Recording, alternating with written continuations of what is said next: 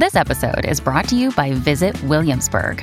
In Williamsburg, Virginia, there's never too much of a good thing. Whether you're a foodie, a golfer, a history buff, a shopaholic, an outdoor enthusiast, or a thrill seeker, you'll find what you came for here and more. So ask yourself, what is it you want? Discover Williamsburg and plan your trip at visitwilliamsburg.com.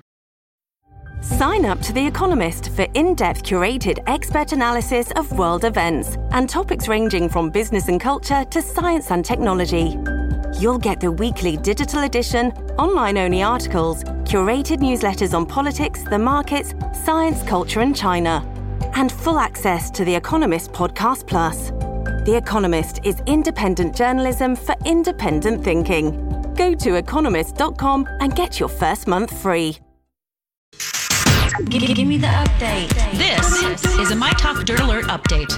A quick look at what's happening in entertainment. Dirt. We want the dirt. On My Talk. My Talk. Did you want to tell me something? For the first time in 20 years, the Pringles mascot is getting... Each can will have a bolder, brighter color and what the company calls a cleaner design. Pringles promises the chips inside, though, will taste exactly the same.